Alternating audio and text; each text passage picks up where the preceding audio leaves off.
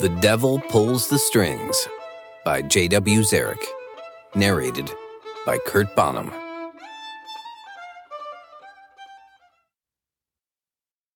Chapter 1. Promise Me. 10 minutes earlier, St. Louis Renaissance Festival, Joust Arena. My horse Henry shifts beneath me, restless. I scan the crowd made up of the Queen's royal household, modern-day groundlings, spectators, and a few goth girls in waiting. 4 years of bumps, bruises, and broken bones, all worth it. Because today, Boone, you get a shot at the title. Old Man Wrigley, the marshal of the field, in his loose-fit red and green tartans, gold and mustard bastion shirt, and wraparound whiskers, saunters out to the middle of the jousting arena, and the crowd falls silent. "There shall be violence, bloodshed, and death." His voice sharp and savage. Hoops, hollahs, and huzzahs ring. "Today, we bear witness to the brave and stalwart Sir Flynn Michaels as he defends his unbeaten 4-year title." He motions to Flynn. The enthusiastic crowd showers the air with righteous adulation. Against him, the up-and-coming, bold and brash, fobbing, folly-fallen flapdragon, Sir Boone Daniels. Old Man Wrigley's hangman stare and booming dead-man-walking proclamation rouse the crowd to a round of cheerful play-along hisses and boos. Midday May. It's clear blue skies and cheering crowds thirsting for blood. What's not to love? And the chance to beat Flynn, take his title, and win the Queen's favor too? Best day ever. Henry stands fine and looks glorious in his purple and gold caparison. But the cock of his ears and tilt of his head hint something's off.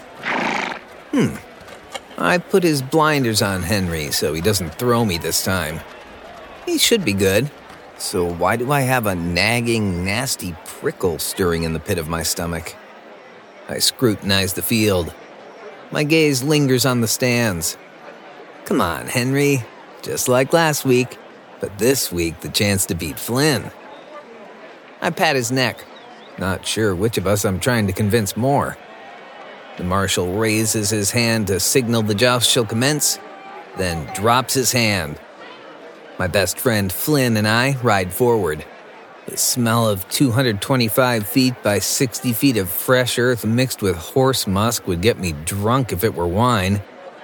We strike the tips of our lances together and stop side by side. "Sir Flynn, I love you, brother, all decked out in your crimson and gold. But today, I win the Queen's favor." My joust jitters fade, and a ginormous grin spreads. "Because I know all your moves, brother." "Yes, you've declared that when you turn 22, you shall best me. Such donkey prattle is ever amusing, Sir Boone." His crinkling eyes mock me. "You know what else I say?" "What's that?" "More jousting and less talky-talky," I say, pinch flapping my fingers, but only because his ex Lizzie Sue used to do the annoying action, and I know how much he hates it. "Good one," Flynn deadpans. I adjust my helmet and spin Henry around. Flynn and I canter to opposite ends of the tilt yard, then turn. We raise our lances. I tighten my grip, my fingers curling around my lance one by one. The flood of nervous energy washing over me everywhere at once is exhilarating. We gallop toward one another. The crowd roars, and the adrenaline rush and the pounding of hooves vibrates up my spine. Flynn and I have been jousting together so long, our movements are in sync. I can't tell if I lowered my lance and shield first or Flynn did. I only know we mirror one another perfectly. I lock my gaze on his. My lance glances past Flynn. I stay focused on the prize, Flynn's shield. What? An air horn blasts. Flynn's mount spooks, rears. Flynn's blazing blue eyes hold a flash of shock. The tip of my lance finds Flynn's only exposed area, under his arm. His mouth pulls to one side in a grimace. His face ripples in a rictus of pain. The impact thrums up my lance, through my arm, and there's this crunch crack of Flynn's ribs breaking, and a hand of fear clutches my heart. The thumb, the thumb, the thumb. My heartbeat booms. Splinters and shards fly. The opposite motion of our horses causes my lance to explode. The rest of the scene unfolds in a breakneck blur. Flynn unhorsed, flying backward, landing hard. What's left of my lance stuck in his side. The hand of fear squeezes my heart tighter and tighter. I leap off Henry, drop to my knees at Flynn's side. Flynn! His name rips from my throat. I stare in helpless horror at the blood. Blood everywhere. Renfair night training kicks in. I tear off my metal gloves and apply pressure to the wound. Nina, Nina, Nina. The on-site ambulance wails. Within minutes, Mike Malone, the paramedic I've known for 2 years, nudges me to the side. I watch his hands navigate around the protruding lance. He applies a dressing to the wound. Boone, how many times have you and Flynn gotten banged up this season? 5, 6? He holds up a pen light, flickering it between Flynn's eyes. Flynn, it's Mike. Stay with me. Everything's going to be fine. A note of comforting firmness in his voice. Mike's brow furrows, and his eyes flash an ominous knowing. Bruises, broken fingers, twisted ankles are joust normal. But this? A possible broken jaw, broken ribs, concussion, and a possible punctured lung is not joust normal. Bloody air horn guy. Minutes later, we're in the ambulance. The driver speaks. 9867, St. Louis Renfair to SSM Health St. Joseph. We have a 24-year-old male, possible punctured lung, fractured jaw and ribs, shattered shoulder, concussion, and brief loss of consciousness. We're coming in code 3. 3 days later, I'm tired of listening to the incessant rhythmic beep, beep, beep of Flynn's heart monitor in his hospital room. It brings no comfort. My Aunt Vivian told me not to worry about my work playing handyman at the trailer park until Flynn's all sorted out. No doubt she's saved the best backed-up toilets, trapped water moccasins, and seeping septic tanks for me. But I don't care. So I've sat here, staring at Flynn's battered body for 3 days. A steady flow of friends, co-workers, and the guys in his band, the Village Idiots, shuffle through. But now it's just Flynn and me. Boone. Flynn's voice is so weak.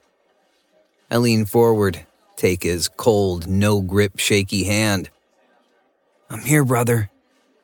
He opens his eyes. His formidable, usually unreadable face is gone, replaced by a battle-weary, ready-for-Valhalla face. You look like crap, he says, then shuts his eyes. We couldn't find the air horn guy, the guy that spooked your horse, the guy who almost made me kill you. Flynn squeezes my hand, opens his eyes. Accidents happen. He coughs. And you know what I'm talking about. I do know what he's talking about. My parents disappearing and the damn Wendigo that's been stalking me since I was 6. But that's my problem, not his. Not now. Can we talk about something else? I try to ignore the burning in my chest. When I get out of here? He makes an effort to reposition himself. Me and the boys? He shuts his eyes and grabs at the blanket. We'll help you get rid of... I told you, I'll deal with it. Right now, focus on healing. I swallow, try to pull my hand away, but Flynn's weak grip holds tight. Promise me one thing. He draws in a shaky breath. You know my set with the band? His jaw tightens. He rubs his throat. I pick up a half-filled water glass, hand it to him. He takes a slow, purpose-driven sip.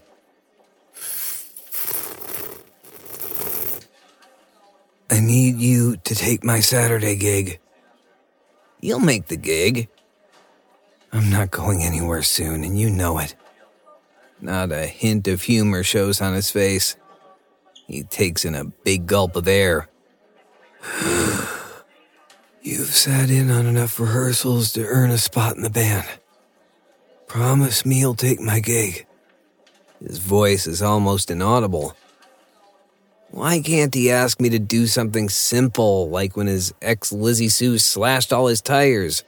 'Cause I can handle getting and putting on secondhand tires from old Fred's Ammo Bait Tires and Worm Shop. This is the Village Idiot's big break. And you owe me. He points his finger right at me. Right through me. Of course I owe him. Anything he wants. I promise.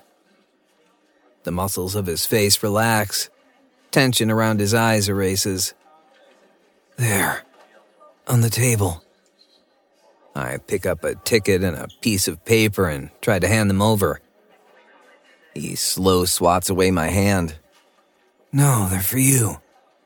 A bus ticket for 4:15 p.m. today? And an address, 55 West 76th Street, plus a time? What's this? The ticket is for you. Garcia dropped it off when you went to powder your nose. A bromance grin splashes across his face. He shuts his eyes. His fingertips dig into the blanket as if the grin wore him out. Get to New York City. He releases the blanket. And the address is our contact, Professor Stone. He motions for me to hand him a tube and face mask from an oxygen tank on the wall. I pass him the mask. He smashes it against his face, presses a button on the tube, breathes in, and exhales.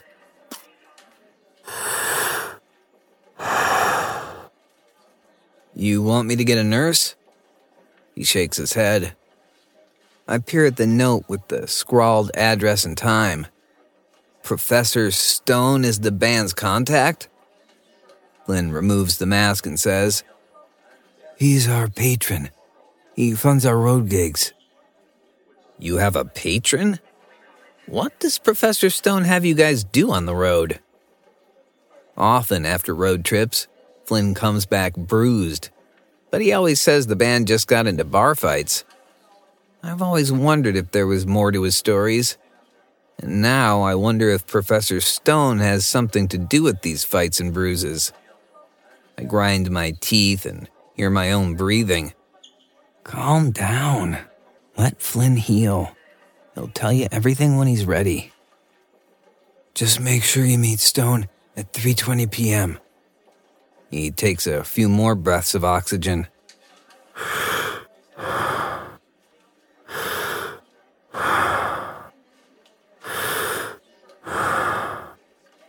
3:20 p.m. I push my shoulders back. I check the time. I'll have to leave now if I want to catch this bus. What about the rest of the band? They're flying on Friday.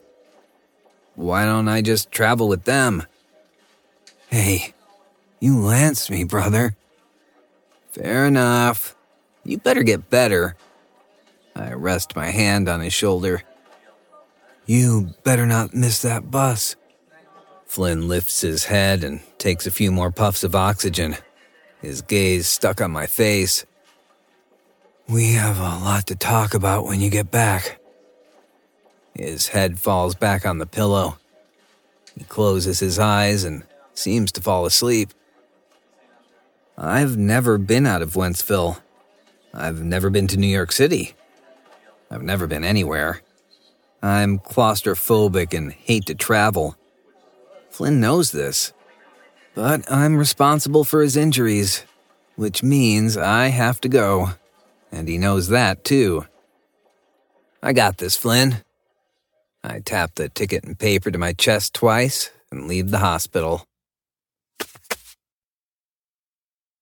Coming up next in The Devil Pulls the Strings by J.W. Zarek. Chapter 2. Crushed.